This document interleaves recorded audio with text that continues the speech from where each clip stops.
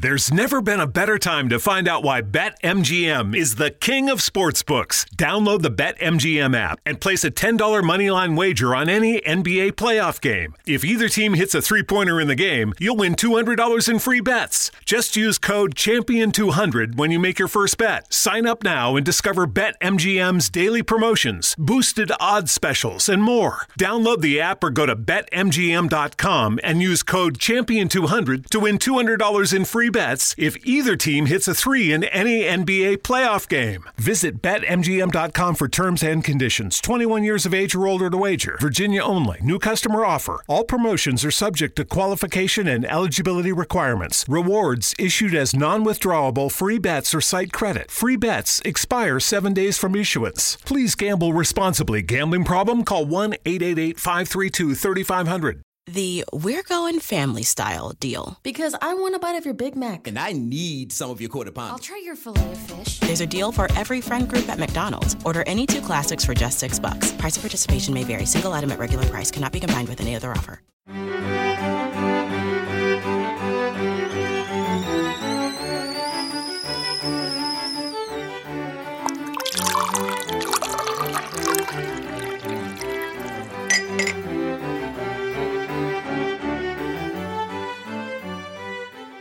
Welcome. I'm Mike Nye. And I'm Taryn Merlo from the Hale and Well Met podcasts. And I'm Alex Eterlander from the Ostium Network. And welcome to our Tea-Cast. While there is tea, there is hope.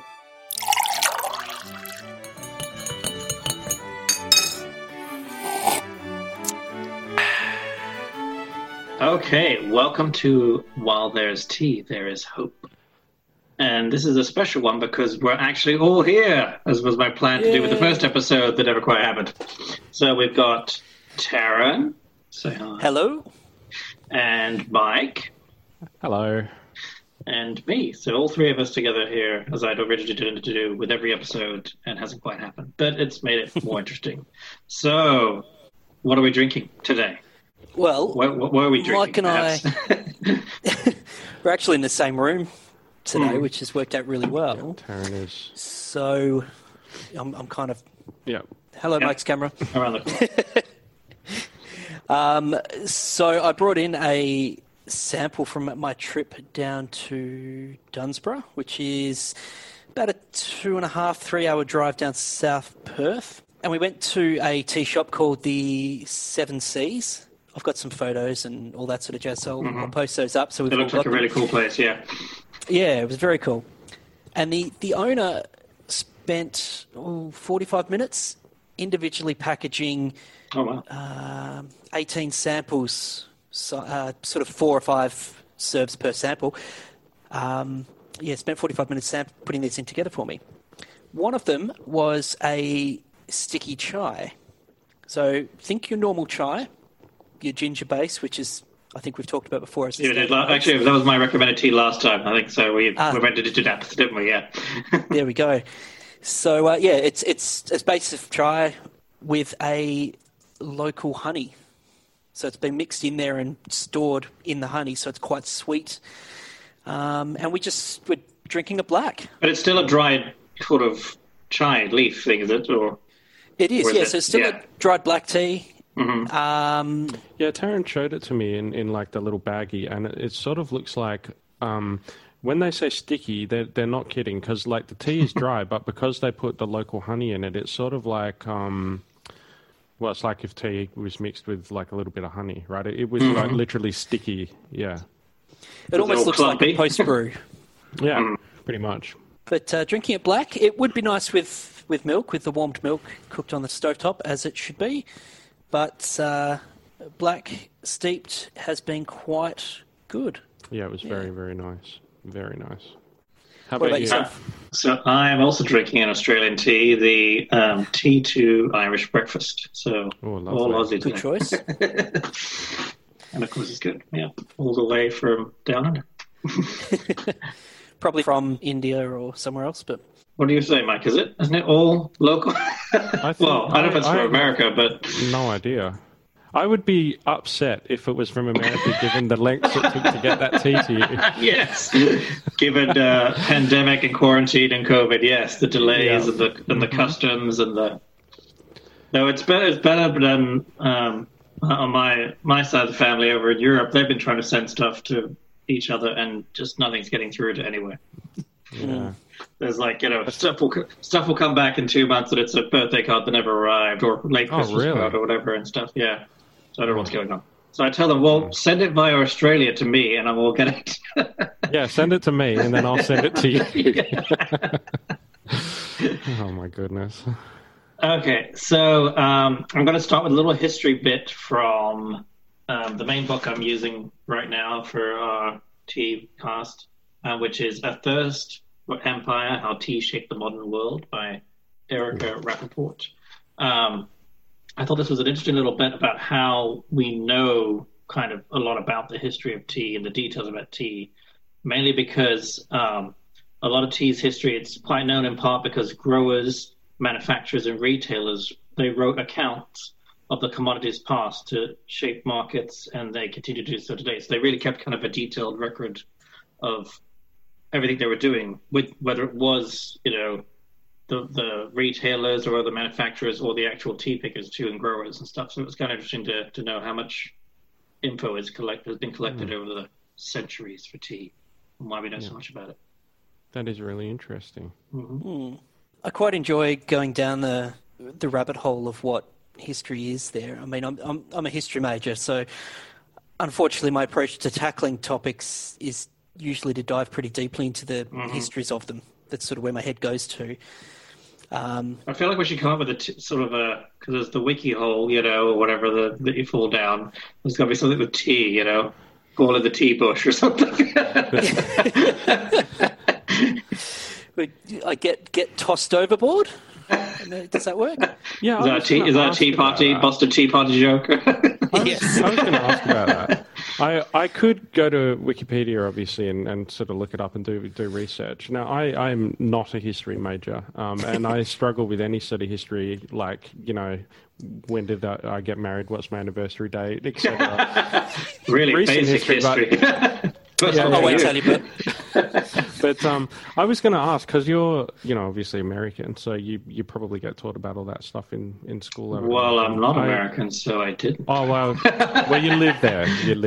I know a bit about it, I suppose. I think it was all to do with, well, actually, you'll have to wait to episode 127 of the podcast that we do, where we'll be talking all about, I'm sure we will cover it in detail at some point. But as far as I know, it was all to do with taxes, because you might know Americans have problems with taxes and paying them, but they still want everything to run and be there for them and give them everything, but not pay taxes for them, so they don't really know how to pay for them. But I believe it's tied in with, well, you're probably wikiing it now, aren't you, Mike? Yeah, that looked good. No, I'm not. On purpose. I can. But I think it was to do with a tax that the Brits put on the tea, and it kind of pushed them over, plus tied in with the whole wanting to be separate and independent and all that, Okay. But it was a rebellion against that with the extra tea tax. And I think I have come across a bit of that. Because we haven't got to the part where I'm in the book right now, but it's all in my notes somewhere. But I seem to remember a lot of stuff as tea became more and more popular. The taxes on the tea and all around the world and how it affected different groups and stuff led to a lot of outcry and rebellion and stuff. So I think that's mainly what the Boston Tea Party whole thing was about. Yeah, ultimately that's the crux of it. Not to be confused with the conservative Tea Party that came about, I don't know when it came about, early 2000s something. That's this horrible conservative group that were terrible people and still are if they're around. I don't know why they called them tea. Probably because they were rebelling, that's why. I'm sure taxes are in there somewhere. Anyway, so moving on to our little next section of history from the Pete's website that I found that gives a kind of somewhat in-depth, detailed history of tea. So now we're moving on to popularization in the Far East. Whatever the legend, tracing tea's original roots proves difficult. It is probable that the tea plant originated in regions around southwest China, Tibet, and northern India. Chinese traders may have traveled throughout these regions often and encountered people chewing tea leaves for medicinal purposes. But it was not until the Tang Dynasty, 618 to 907, often referred to as the Classic Age of Tea, did consumption become widespread. A government-imposed tea tax further evidences the beverage's growing popularity, and it was at this time that tea was recognized as China's national drink. During the Tang Dynasty, a Buddhist monk, Lu Yu, 733 to 804, composed the Cha Ching, or Classic of Tea treatise. He described types of tea, its uses, as well as the preparation and benefits of drinking it. More importantly, he imbued the writings with a spiritual aesthetic that reflected Buddhist, Taoist, and Confucian religious thoughts of the time. These teachings were centered around a traditional tea ceremony which served as a metaphor for expressing the harmony and simplicity that not only ordered, but also streamed throughout the entire universe. The centuries that followed became known as the Romantic Age of Tea, led by the Sung Dynasty, 960 to 1280. Poetry and artistic references to tea abounded. During this period, Chinese culture significantly influenced and impacted art, politics, and religion in the Far East. So there you have it. I kind of like that this is a whole piece of history of tea, and we think of, the 1800s as the big time of tea, and this is like 1,000 years before, more than that, and it's like the big age of tea for China. I wonder how tea's changed over the years. Like, have you ever read about bananas and how basically the bananas we eat today are nothing like the bananas that we were eating even like 100 years ago? I think I might have a lot to do with kind of gene strains and how they were focusing on getting the best size of everything. A lot of that is true for, I think, fruits and vegetables and stuff. Well, I think it's extremely prevalent with bananas. Like, when you get those candy bananas and they have a very specific taste, it's not really like a banana, right? Mm-hmm. But apparently back when those candies were like invented, that was what the type taste, plastic right? Weird taste. Yeah, within reason. So I wonder whether or not tea has been deliberately evolved like bread, different strains of tea, and breeding certain tea plants in order for optimum yield and optimum flavor, whether or not the flavor has changed or the plant has changed over time. Well, we know for certain we know for certain that, it's a German podcast, isn't it? For certain. We definitely know that the Chinese Camellia sinensis isn't what is grown in China. Isn't what is grown in India. India, right? Because that one is the Assam hybrid tea. Mm-hmm. So it's a hybridization of the Camellia to grow in the hotter climates. Mm-hmm. So like the black teas that we have in most Western culture, most of your sort of English breakfasts and your Earl Greys, those sort of things, they're all based on Indian, Assam-based leaves. Okay. And it's really only when you go looking for a Chinese green tea, or doesn't have to be green, but a Chinese grown plant is where you're getting the more traditional. Right. Yeah, that we'll probably cover, I don't think in this episode, but in future episodes as I get further with the book. It was definitely as tea was starting to become known around the world in the 17 to 1800s, and so it was really just the tea from China. And then because Britain wanted to capitalize on it, they stole some leaves and basically started growing it in a colony in India, up by, I think it's by the Ganges area, sort of thing, northeast, and then kind of worked on a huge campaign of saying China tea is bad, Indian tea is the best, and shockingly, as part of their ruling of the world, yes, they wanted to promote their own tea and make as much money as they could off of it and all that. On that one, Alex, I did make a purchase through Book Depository, which got shipped pretty quickly despite COVID and the problems there.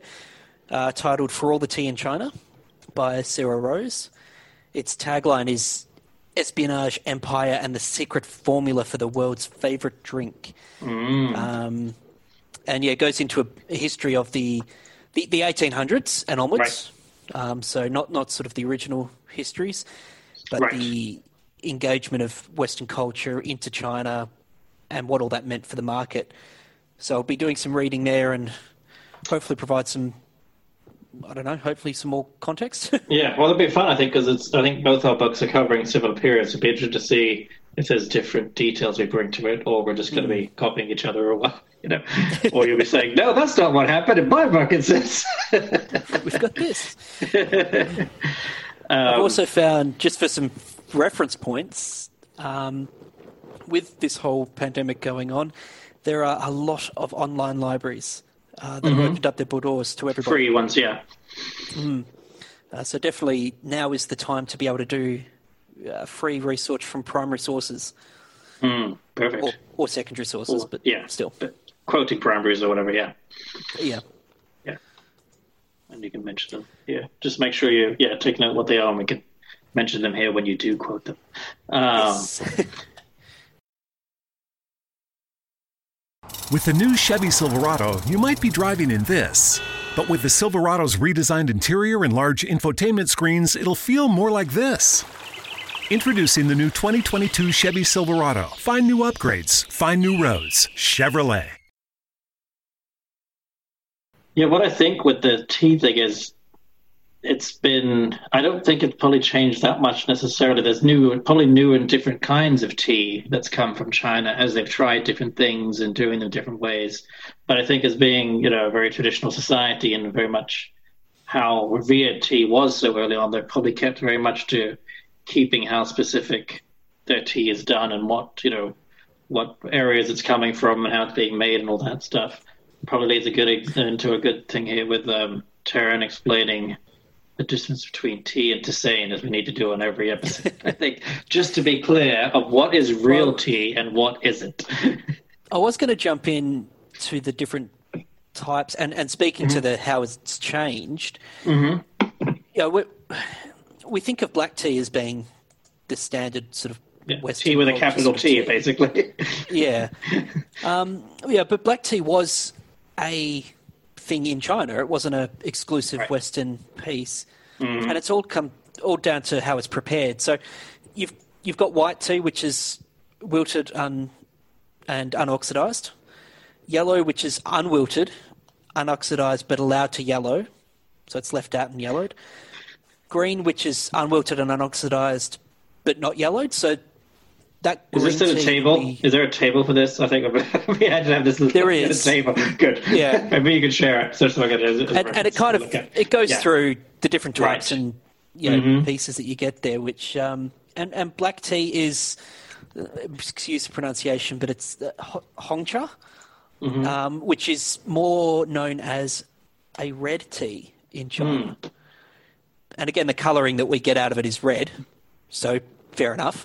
Right, yeah, it's like coppery, reddish, orangey, depending how strong it is. Yeah. Black tea in China is a fermented, composted green tea that is actually black, pronounced badly haicha, I think. We could probably use Google Translate to get these pronunciations a bit more accurate. Yeah, and less offensive, probably. Wow. We're trying our best, people. You're doing your best. Yeah. Obviously, the cha part is the tea, right? Yeah. So all of that is still from the same plant. Doesn't matter if it's a Assam or a traditional Chinese plant. I think the black is probably the easiest to prepare and transport. It's wilted, sometimes crushed, it's fully oxidized, and it's sort of easier to transport around. And oxidized would mean dried out, right? Yes, yeah. Of course, all of that is drastically different to the tisane, which is, as we know, contains no actual tea. Not real tea. Not part of that. What was the Latin nomenclature? Put you on spot. Yep, I've forgotten that. But it's like one of the guys at work drinks chamomile tea, which isn't really tea either. I mean, I guess that'd be a tisane as well. Yeah, it is. Yeah. So all of the herbals, all of the flavoured and all that sort of jazz, if it doesn't have a tea leaf in it, it's not a tea, it's a tisane. Gotcha. Yeah. So I guess you could have all this kind of tea all over China then, as long as it's using this actual original leaf from it, and they can do it in different ways. And obviously, I'm trying to think of how you get as much of a variety in how it comes out. Obviously, there's these various preparations of how you do it, which results in the kind of tea it is. But I wonder what further things you can do, like obviously it has an effect on where you grow it in altitude and climate and things like that, of what sort of flavor you get out of it and things like that. According to one of the teas I picked up in Dunsborough, they advertised on it what the moon cycle was. Wow. So I assume that has some bearing on it? Well, yeah. I mean, depending on where you're growing it, if you're growing it close to the ocean, with tides and different things going on, yeah. And when you pick it too, I wonder. And I mean, I'm trying to equate it a bit with wine, because that's the other thing I'm thinking of that's as widespread. And problem is, I'm not a wine drinker, so I have no clue really to comment. Well, it's the same as coffee beans. Individual estates growing different types of beans get a very different flavour to it. Yeah, and I know a bit about coffee because from my bookstore days, I actually learned. We had a coffee place in there, and actually, as a manager, got trained into it all because I wanted to know. But also, it was interesting. But also knowing, like the African coffee has a more acid flavor to it, sharper flavor, whereas your, I think it's the Indonesian and like South American are not as acidic sort of thing, and just it varies with where it's done and stuff like that. Yeah, but then you also have blends where they combine various areas too to make something new as well. Obviously, there's probably that that's applying to tea. And I think it does. I haven't done anywhere near enough research to provide that with any real meaning. Well, we'll talk about it in future episodes then as we delve deeper and learn more. Yeah, I'm looking forward to it. So let's list a couple of favorite teas of ours. What are some of your favorite teas? Tara, go first. Okay, yeah. Another sample, not from Dunsborough. This one is from the. Why don't I not remember the name of the company that I bought it from? Oh, from Origin Tea. Sorry, so Eastern States of Australia. It's and I did promise myself I'd look up how to pronounce this, so apologies. But it's an orange Picoe? Pico? I've always said Pico, but I don't know. I've heard Pico, yeah. Pico, there we go. Yeah. That is very nice. I have had that. 100% recommend. Yes. And it's a tea, right? Not a tisane? Or is it? It is a tea. It's a tea. Okay. So it's a black tea from Sri Lanka. It's graded a OP1. So that is my understanding is it's the very tip of the plant as they pick it, which gives it a very different taste to the rest. So, so the higher the number, the further down the leaf of the plant it is, or something? I believe so, yes. Yeah. So I need to look up more of the what gradings. The scale goes to? No idea. Interesting. No, definitely a research piece to keep going to. Interesting, yeah. 'Cause I even had no idea about that. That's the whole point of this, to educate us and the listeners on the complexities of tea. I had no idea about that. So just the leaf tips. Yeah. So I steeped it for 5 minutes in about 95-degree water. Black, no milk or sweetener. And it was subtle. It was sort of almost sweet, but it didn't have any of that bitter bite or aftertaste that you get with, you sort of buy a generic off-the-shelf kind of tea bag. Yeah. It definitely didn't have that.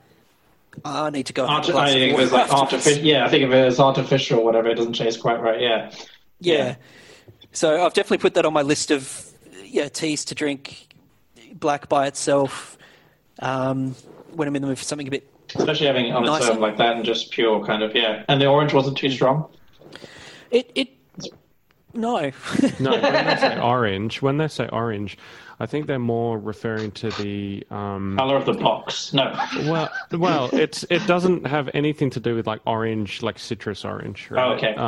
So I'm trying to figure it out at the moment, and basically, What's the colour? yeah, I think it's the color. I think it's the color, right? Like The color of the 'cause I- actual tea when you put it in water. Yeah, because I too was like, why do they call it orange Picot? Here, look, here's Taryn's phone. Oh, okay. So, and I'm having a look, and the Wikipedia site basically says, as you go up the leaf, it gets more, I don't know, Picot, I guess. So, orange Picot, like Taryn said, is like right up the tip of the plant. So, I don't know, maybe it's orange in color. I'm not sure. Well, I don't want to It is green. echo a hole in your explanation here, but Oh, very good. what does pico actually mean? Can you find that out? It says, What's the etymology? yeah, I do not know. I A will find high-quality black tea made from young leaves. What is Picot?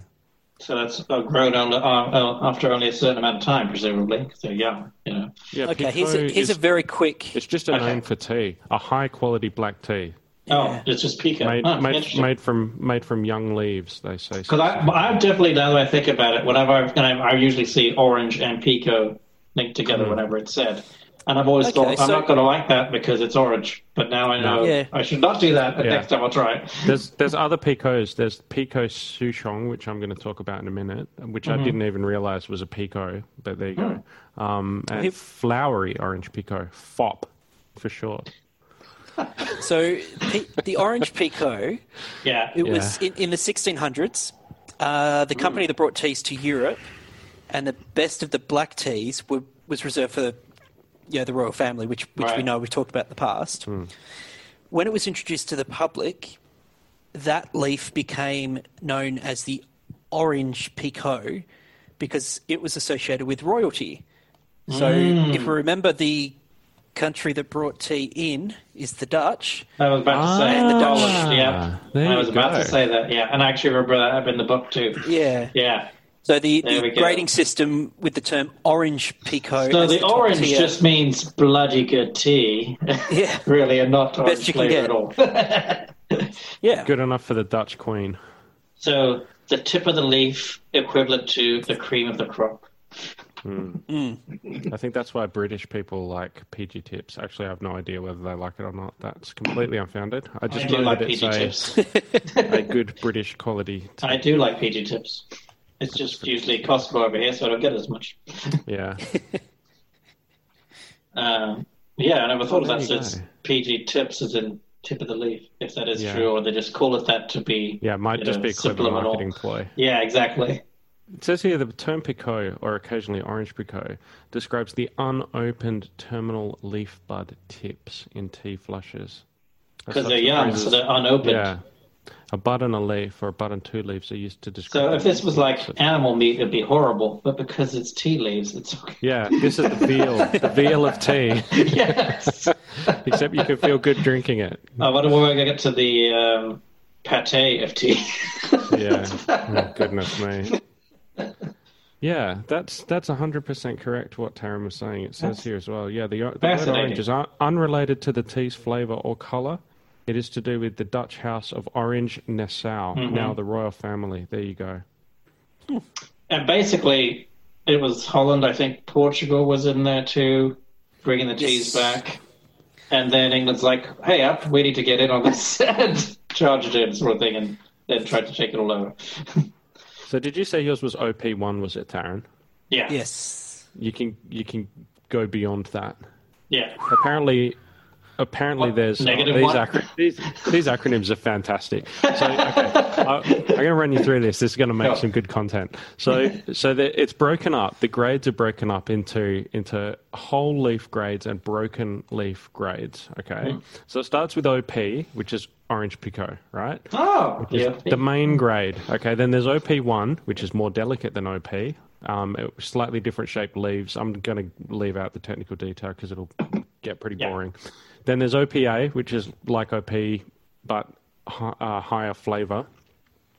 Then there's Orange Picot Superior, which is OPS. Flowery Orange Picot, which is FOP. Flowery Orange Picot 1, so FOP 1, which is even better than that. Then there's Golden Flowery Orange Picot, so there's GFOP. Tippy Golden Flowery Orange Picot, which is TG FOP. And I thought these were just going to be a sequential 1, 2, 3, 4. 1, 2, 3. No way. It goes all the way up to like Superior Finest Tippy Golden Flowery Orange Picot, which is SFTG FOP. There you go. I had no idea. Wow. And then so there's no OP1 Canoti then. Oh, is there? Let's have a look. Canned oat tea? That's a whole marketing plan that they haven't explored yet if they need to. Yeah, they've missed that. Yeah. Yep. Very disappointed. Wow. There's so many terms. I'm sure, who is it? Kenneth Branagh would be happy to do a photo shoot and slap him on the box. Oh, okay. Yeah. So apparently every one of those acronyms can also have extra special at the end of it as well. So there you go. ES for short. So what we're after, the cream of the crop is the SFTG FOP extra special. So that's the opposite to what Sharon had. Well, it's a few rungs up the spectrum, put it that way. I thought yours sounded very fancy, but apparently I don't know whether us mere mortals can get that. Yeah. My OP1 was the best I've ever had, and now I've realised there's so much better. It's like, what is it? It's a chocolate and cheese, I think, in Switzerland, where what they send to the rest of the world is like level 3 and below or whatever, but the top few tiers only stays in the country. So if you actually want the best of them, you actually have to go there to enjoy it. That's like Australian beer. You know, we send all of our shitty beer, like Foster's, to the other countries, and we keep all the good stuff.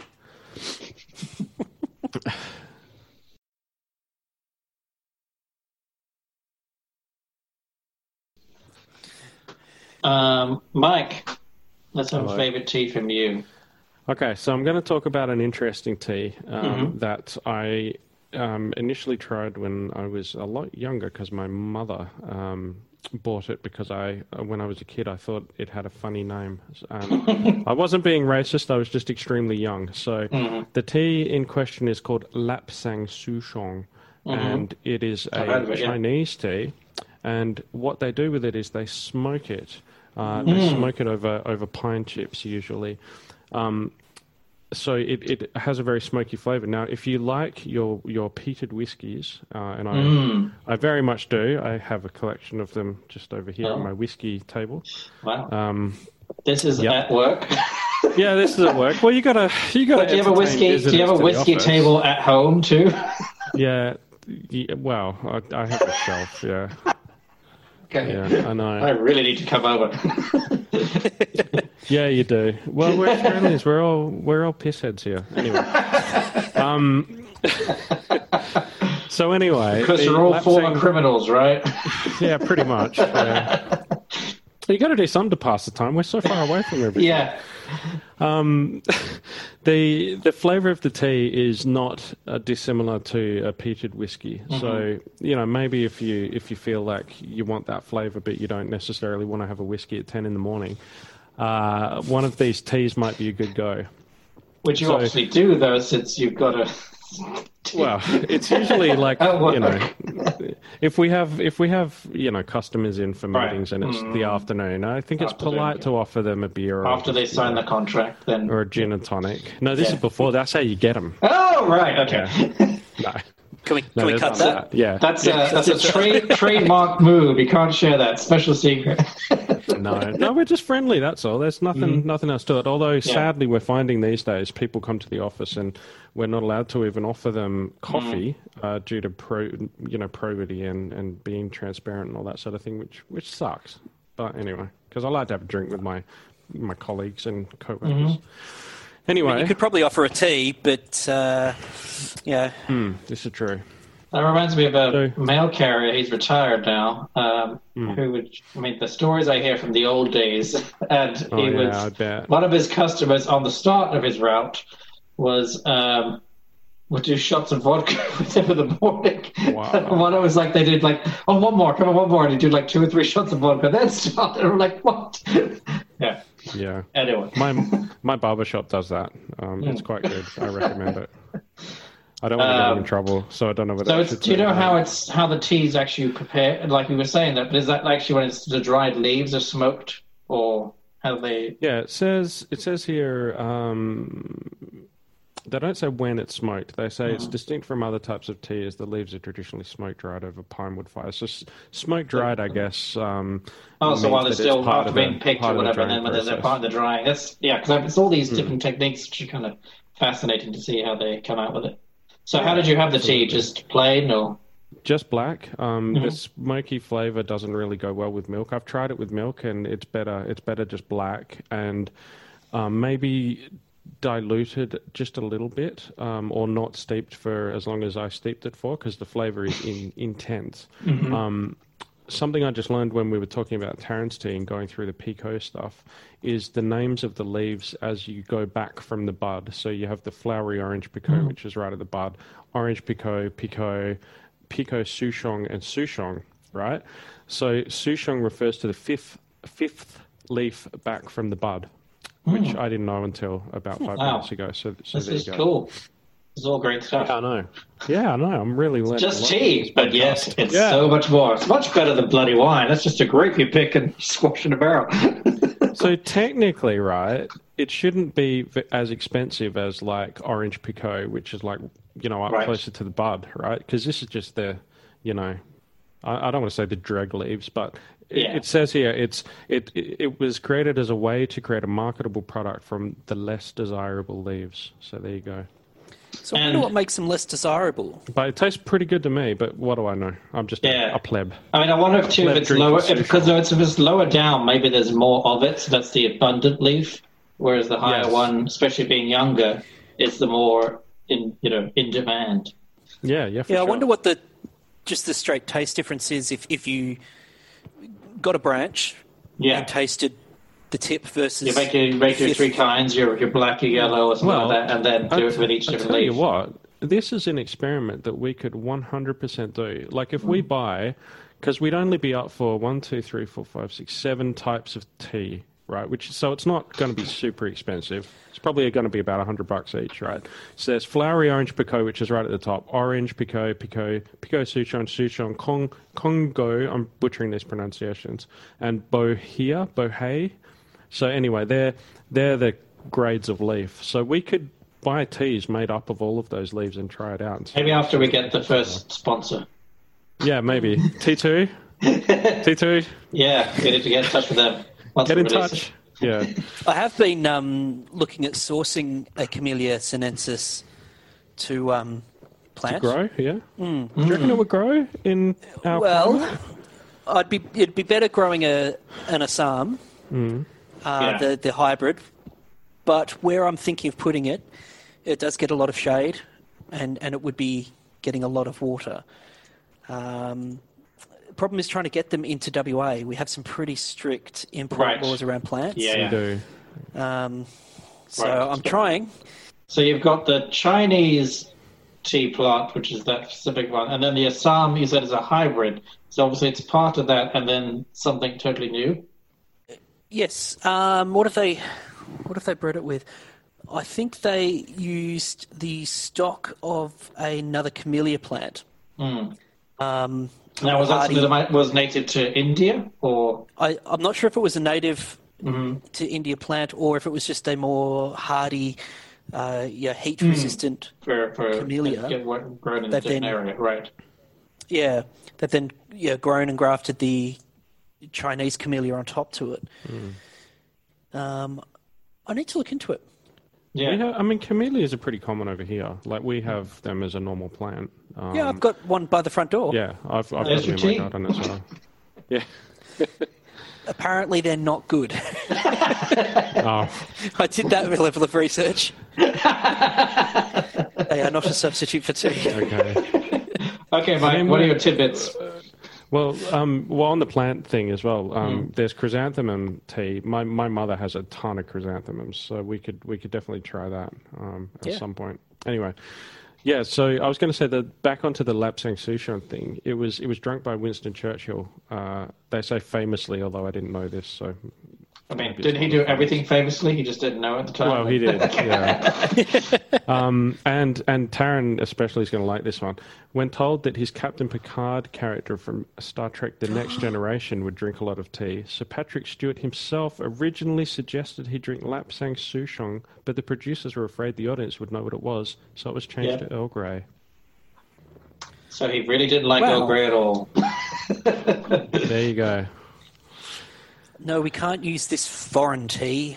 Yeah, we've got to so he would say, what? Sounds more American. Tea, Lapsang Souchong, hot.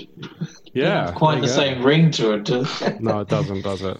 I'm sure it would have if we had gone with it, but... Yeah, seriously. We all would have... I mean, think of the sales, the popularity, and... Yeah. Mm-hmm. Yep. That's interesting. Would have saved the studio money buying the Souchong instead of the Earl Grey.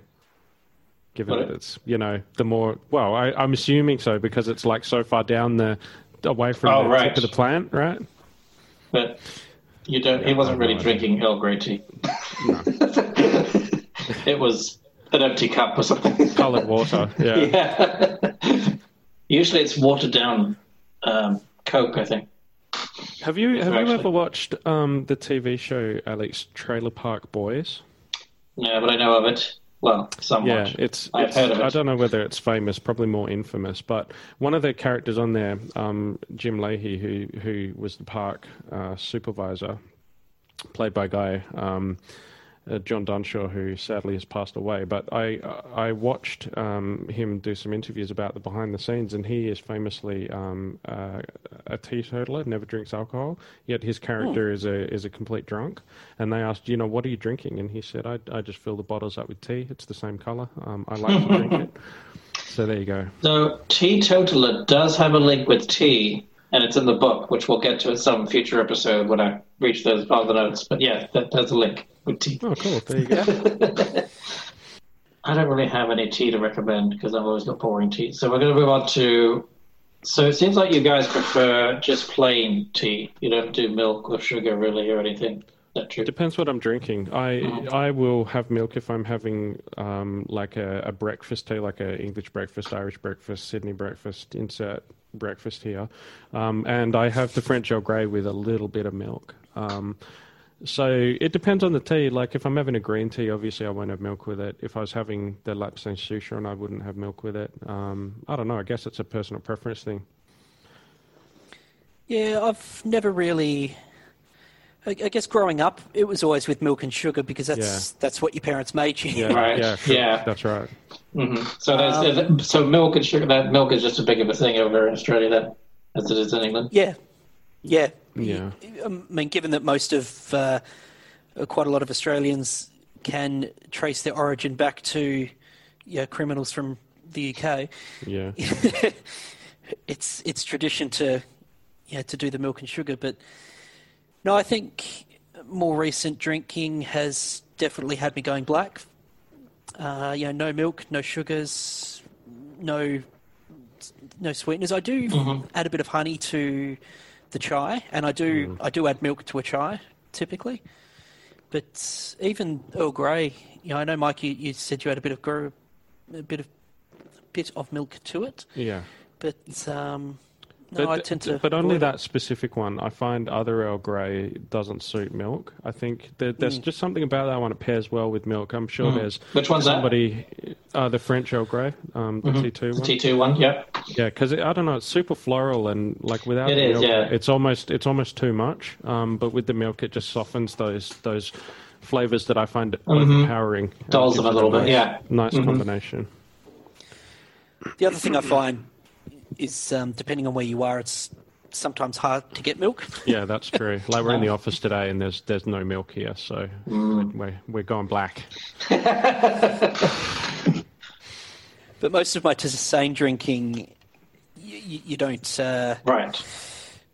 Yeah, Matt, you don't. I remember you said earlier that you've mainly got to the Tisane stuff, especially because it was trying to help you to sleep and stuff like that too, which was more of a recent thing.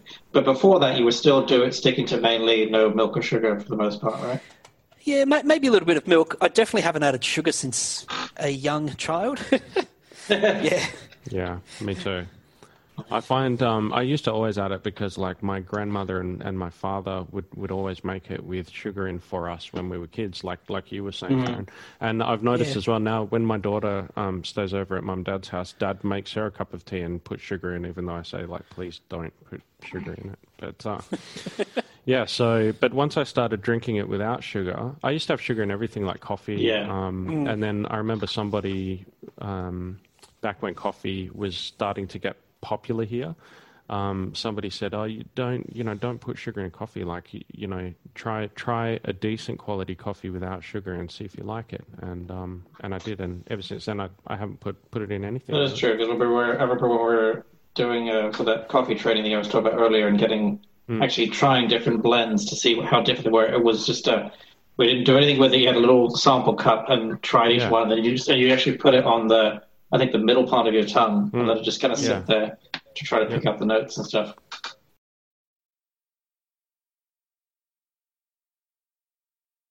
I mean, on adding milk to teas that probably shouldn't, and a little bit more anecdotal and story. You put a ton of milk in your chamomile, don't you? No. I think I might have to my very first cup, and it went down the drain pretty quick. Peppermint tea. So interesting. Oh, I can't do it. Oh, I like peppermint tea. I can't do it, man. You don't like it? Don't. I think again, that's like definitely one of those where it needs to be good, because if it has that kind of artificial bitter taste at the end or whatever, it can just ruin it. I think. Yeah. I'm funny with peppermint and stuff. Like mint, like Bernadette is all about, my wife Bernadette, she's all about like mint chocolate and mint ice cream, and I'm just like, for me, it just tastes like toothpaste. I don't know what it is. Like, how some people can't have you would call it cilantro, like coriander, right? Yeah. Because they say, it tastes like metal or it tastes like soap. I don't know. I must have something like that, but with mint, because it doesn't work for me at all. Yeah. I don't know what it is. Interesting. I do have some association. It depends how strong it is, I think, but I do have some association with it being tea. And then also, my mother always had chewing gum that was always mint. And I think I associate a little bit being in the car and being a little bit car sick and smelling mint chewing gum. Yeah. But I do like the smell of... I don't really have peppermint tea, if at all, but my wife does, and I do like the smell of it. And if I find a bush somewhere, I'll grab some, just to, I enjoy the fresh smell of it. Like when the lawnmower's gone off nearby and cut it all down, it's wonderful in the air. Yeah, you get the smell to it. And it's usually with eucalyptus as a kind of blend for, soothing scent and stuff and things like that. Yeah. Well, that's what we found we were using it for when Amy, my wife, so just make it clear, everyone, we're all married, so we're taken. I've mainly clarified because people who don't know us might be listening going like, who's this Bernadette woman? They're introducing a new character very late in the story. A celebrity to be bet later. Maybe she'll be on the show talking about tea at some point. Yeah? Maybe she loves tea. She'd be right for that. Okay. Yeah. Anyway, Tara. No, when it's a good calming tea for sort of an upset stomach, and can help with heartburn or other things like that. So I've got 3 kids now. With each of them, Amy had this chronic heartburn. Oh, right. And so when she was pregnant, your options for heartburn medication are pretty limited. Yeah. You've got 3 and none of them really work very well. So trial and error, we found one of the few things that would actually help was a hot cup of peppermint tea. Tisane. Yeah, you know what? I've got memories of Bernadette doing exactly the same thing when she was pregnant as well. she'd feel like she's having a heart attack, that level of sort of thing. And a quick cup of peppermint tisane. Would soothe you. A few minutes later, it had died down. Oh, it's meant to be calming as well as helping you digestively too. So, yeah. Yeah. So I'd probably class that as a favourite tea, less for myself and more for the effects it had on my wife. But also, it's a fun thing. You smelled a lot, so you got kind of used to it and appreciating it in that way too. Yeah. Now, see, this is the sort of thing where I've wondered if they've ever joined up a mint tisane with black tea or something and stuck it together and see what that would make, or how that would come out, as a tea and things like that. Tea too do that. Probably. And I think they mix everything else. See, because I don't really drink it, I didn't even think to send you some, Alex, but I should have. I'm not that huge on peppermint tea, so this is also why we're doing this too, is because it's helping me broaden my tea perspective. Too. Yeah. We did get some tea and peppermint and lavender tea from the lavender farm down in Margaret River. Nice big box for Amy. She's tried it. It's quite nice. The lavender's sort of subtle, but yeah, it's good. I've tried that. I know Earl Grey and lavender gets paired a lot in different things. I've never really tried it that much. Nice. Yeah, and even Earl Grey lavender ice cream, I think, is one thing I've seen somewhere too. Oh, yeah, that sounds all right. Yeah, I could go some of that. Because they're both kind of perfumey, but they work well together. So now we're going to get into the a little more from the book about our reflection period, where it's a little bit where we're trying to start, where it reflects on the time in the history of tea of what was going on and allows us to kind of look back on it and see why it kind of is the way it is, and us looking from the future where things are a lot better, why things were the way they were, and kind of critiquing in some ways. So from the book here, A.E. Duchesne, who is a publicist for promoting tea, contended that the energy and business capacity of our British planters in India, not Chinese farmers, had transformed the luxury of the rich into the everyday drink of the poor. Duchesne thus argued that British imperialism enabled mass consumption and spread civilization. In truth, Chinese farmers and international merchant community had cultivated the Chinese tea the Victorians so appreciated, and it was not until very late in the 19th century that most Britons drank or even knew about the empire's tea. In Duchesne's interpretation, tea justified imperialism. Critics of empire have made the same point and noted how, instead of being a diplomat easing relationships between people and nations, tea was a thief or pirate appropriating Eastern treasures for the benefit of the West. Oh, that was a bit like that. Though your book, isn't it, Taryn? Yeah. Your subheading. Yeah, so it's one of those things where we have all this wonderful tea, but at the cost and suffering of so many others and so many cultures. And I'd like to say, but we don't have that now, but we still have the same thing going on even in 2020. Yep. And obviously, saying that it made imperialism worth it can never be true, I feel.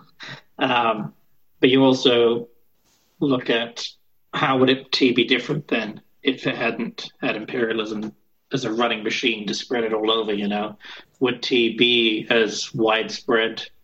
Would we have more just Chinese tea, possibly? Or would it be more just localized to Asia when people wouldn't be drinking? Because coffee was the big drink before tea that everyone was drinking.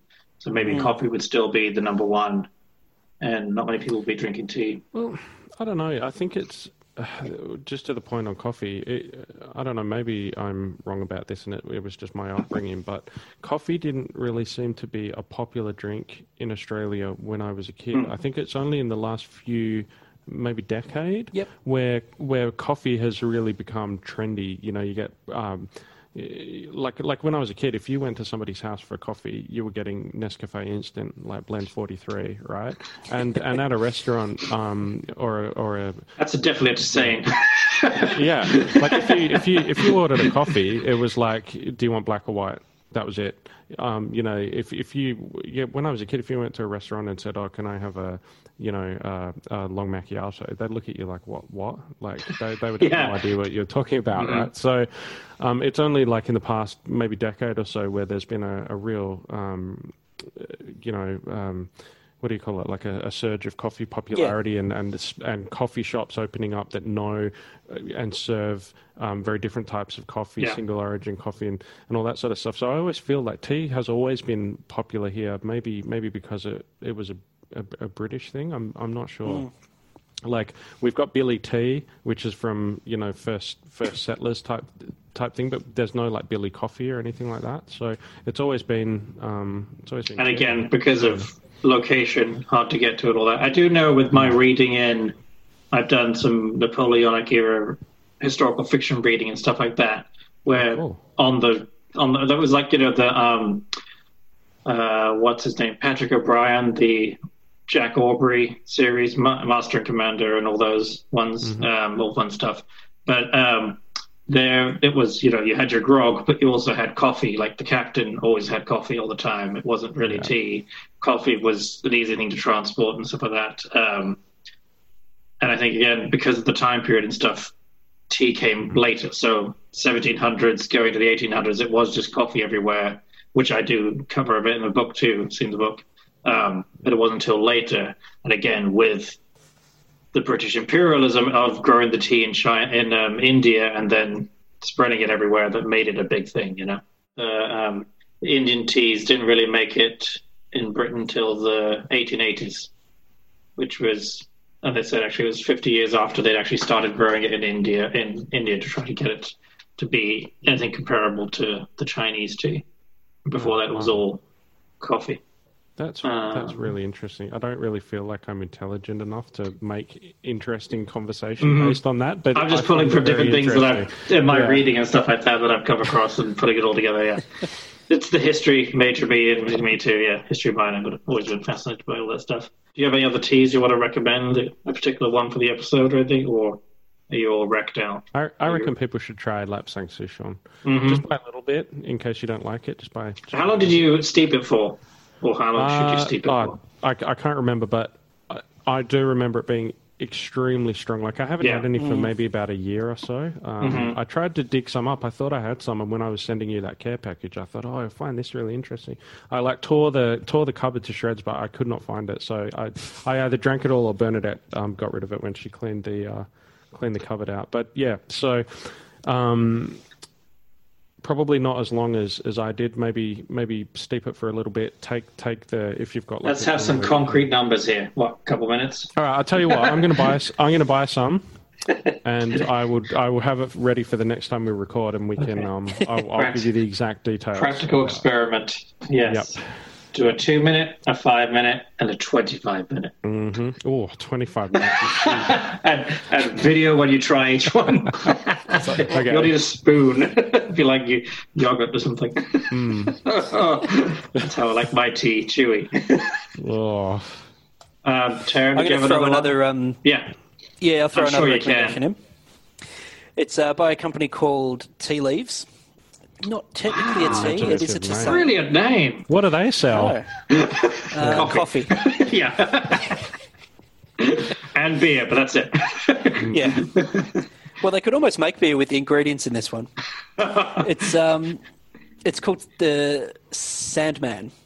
Oh. So it's a tisane by Tea Leaves, which is in the Dandenong Ranges in Victoria, COVID Central. It's a only right now at the moment, yeah. It's a sleep aid tisane, and it's got a mixture of chamomile, cornflower blossom, hops, lemongrass, passion flower, rose petals, and spearmint leaves. Nice blend. Helps quell a bit of a queasy tummy. Can you really taste the hops in it? No, not really. Okay. No, thankfully. Yeah. Otherwise, I'd just be sitting there craving a beer instead. Yeah, well, that too. It's a nice way to spend sort of an hour or so before bedtime winding down. Right. I find, though, with the mix of ingredients, because you get sort of different it sounds like a lot. Like each time, however you do it and stuff, you get a different... Yeah. You've got to make sure you get note an even coming out of spread. it. Yeah. Yeah, it does tend to get a bit minty if you don't. Now, is this? I don't want to assume, but is this loose leaf too, or is this in a tea bag? It is a loose leaf, yeah. Yeah. My only negative is I tend to make a pot that's around 400 to 500 ml, about half a litre. Too much for one sitting. Yeah, well, Not I if you drink do it the all, toilet. Yeah. but it means around the 2 a.m. mark I find, Yeah. yeah, That's my it's that problem. awkward That's sort of the- should I, shouldn't I? That's the problem with having tea, as I do at night, depending on how much I have. I have various size mugs, depending on what time I want to wake up to have to go to the toilet. Exactly. And on the weekend, it's like, screw it, I'm drinking it Yep. on a work I don't night. care, I'll just wake up. Yeah. But no, Sandmain to Sane, very nice. Very pleasant. Sandmain or and- Sandman? Sandman, sorry. Sandman. To put you to sleep. Yeah. You can do it while reading the graphic novel Exactly. or listening to the podcast. My one I'm recommending is the Shan Valley Green Tea, which was the one that was originally, when we traced it from... Is that the Myanmar one? Yeah, the Myanmar one. Yeah, exactly. Yeah. That you sent me. That was the freshly picked from where it was grown and stuff. And then we were doing our researches to see, because I enjoyed that tea so much, and I only had a limited supply. It's pretty good. I keep forgetting to bring some in, Taryn. I have some for you when I divvied it up. Okay. I got a bag. Alex got a bag, and Yeah, so we did research and looked all around, and then you started finding some places that did it.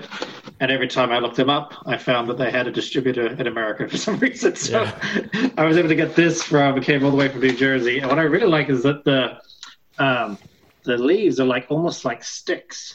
Yeah, okay. It's really kind of thick and like it looks like a handful of twigs sort of thing you throw there, which I think makes it a little different than your usual, like your loose leaf or grey, where you've got more defined leaves, or even like the I was noticing with the Irish breakfast and the English breakfast too, they're almost like crumbs or a grain to it compared to like this one, which is a much bigger leaf.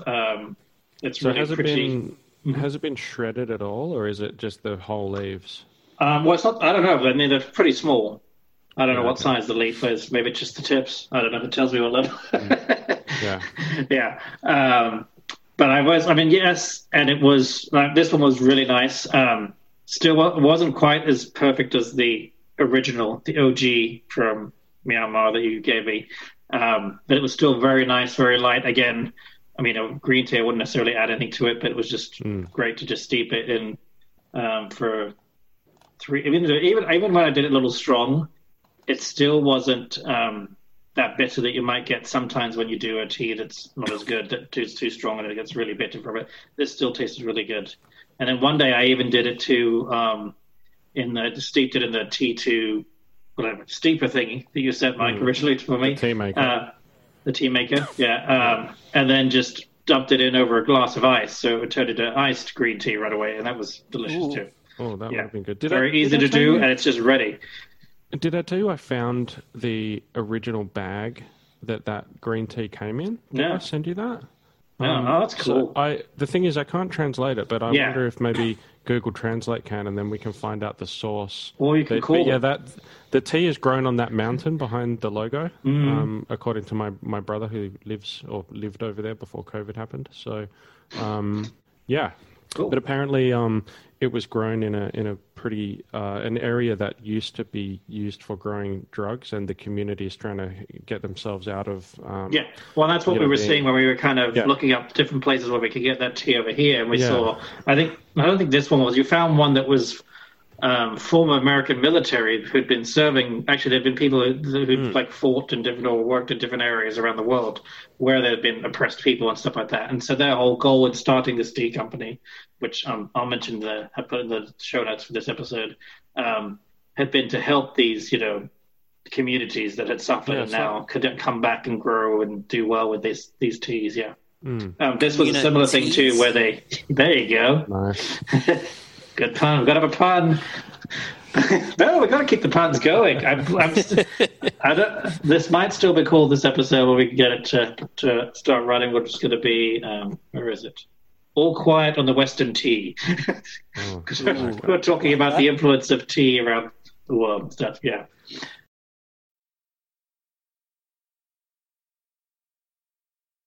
So that was my recommendation, which was delicious. I'm going to end with a little bit I learned on the BBC Inside Science podcast yesterday when I listened to it. They were doing a whole thing. There's a whole citizen science project they were doing on composting. And they've actually had a whole bunch, thousands of people in England doing it to see stuff where it says, oh, it's biodegradable. Just throw it in there, no compost, and you'll be fine. If it actually does it or not. So they've been doing it now since February, and they started looking at all the results and stuff. And shockingly, most of the stuff doesn't actually biodegrade. You actually have to. It's not home biodegradable. It has to be an industrial biodegrading type of thing. Yeah. But what was interesting in there was a little bit where it was actually I think it was the producer who was going through her compost, and she found a tea bag.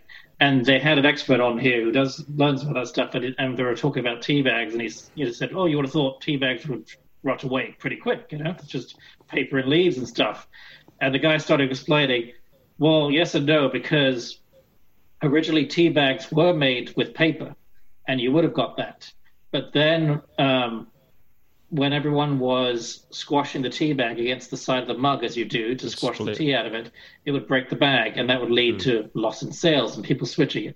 So then they started putting a little kind of plastic in the tea bag to make it hold stronger, and that's why the tea bag is still there 26 weeks later. But now they're professing that they're doing a biodegradable version or whatever, which they're going to test out and stuff. But I thought that was a nice little anecdote about tea bags that I never really would have known about and just heard randomly. Drink loose leaf tea, people. Well, it costs more. I've seen some that are home biodegradable. They're specifically put on the packaging outside for that reason. But yeah.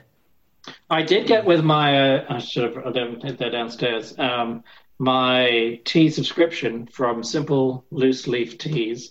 With each one, because you get 4 little samples, and then they send these little like mesh bags with them that are like, I can't remember. I looked at it. They did tell me what they're made of and stuff, but they're like a little tea bag you would use them for, but they're a little more earth friendly, Yeah.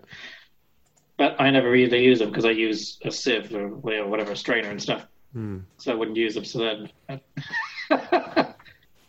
I've got a quote from my book. It's actually one of the recommendations. The newspapers and that too. I haven't read the book, so I can't really comment on it and its historical accuracy. But this quote and recommendation is from the Daily Mail. And I'm going to reserve full judgment until I've read the book. But presumably it's a good quote since it's on the book. I kind of... So, it reads, "This book reveals our cuppa wouldn't exist if it wasn't for an amazing Victorian, armed only with a rusty pistol and a pigtail, who stole the secret of tea from under the nose of China's ruthless warlords." Yeah. Now, in the words of Wikipedia, I'm going to say citation needed. Yeah. So that is from the Daily Mail. Yeah. As per the jacket book back page of the book For All the Tea in China by Sarah Rose. So as I said, I know this book focuses on that time period of the taking of the tea plant from China into India. But I'm sensing that this book might have a particular slant.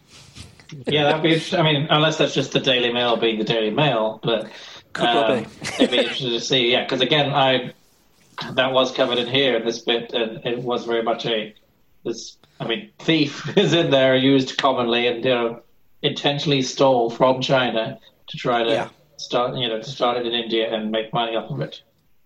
So it wasn't like they stole it and then a positive version of Robert Fortune. Yeah, there's a few other quotes sort of calling him a swashbuckling pirate. When did the book come out? 2009? Hang on, let me just get the first published date. Yeah, 2009. So we're not talking about a mid-90s book. Yeah. It should be but somewhat still, more enlightened. Yeah, it should be. So I'm interested to see the take they put on this. Yeah. It may not be to your taste. No. Oh, dear. Okay. Any last things for the episode? I think we're ready to call it. Yeah, I think I'm good. Mike, any leafy words of wisdom? No. Thank you for listening to While There Is Tea, There Is Hope. This episode featured myself, Taran Merlo, Alex C. Telander, and Mike Nye. It was produced by Taran Merlo. Details of the music featured in this episode can be found in the show notes. And you can find out more about the show at our new website, www.t-cast.com.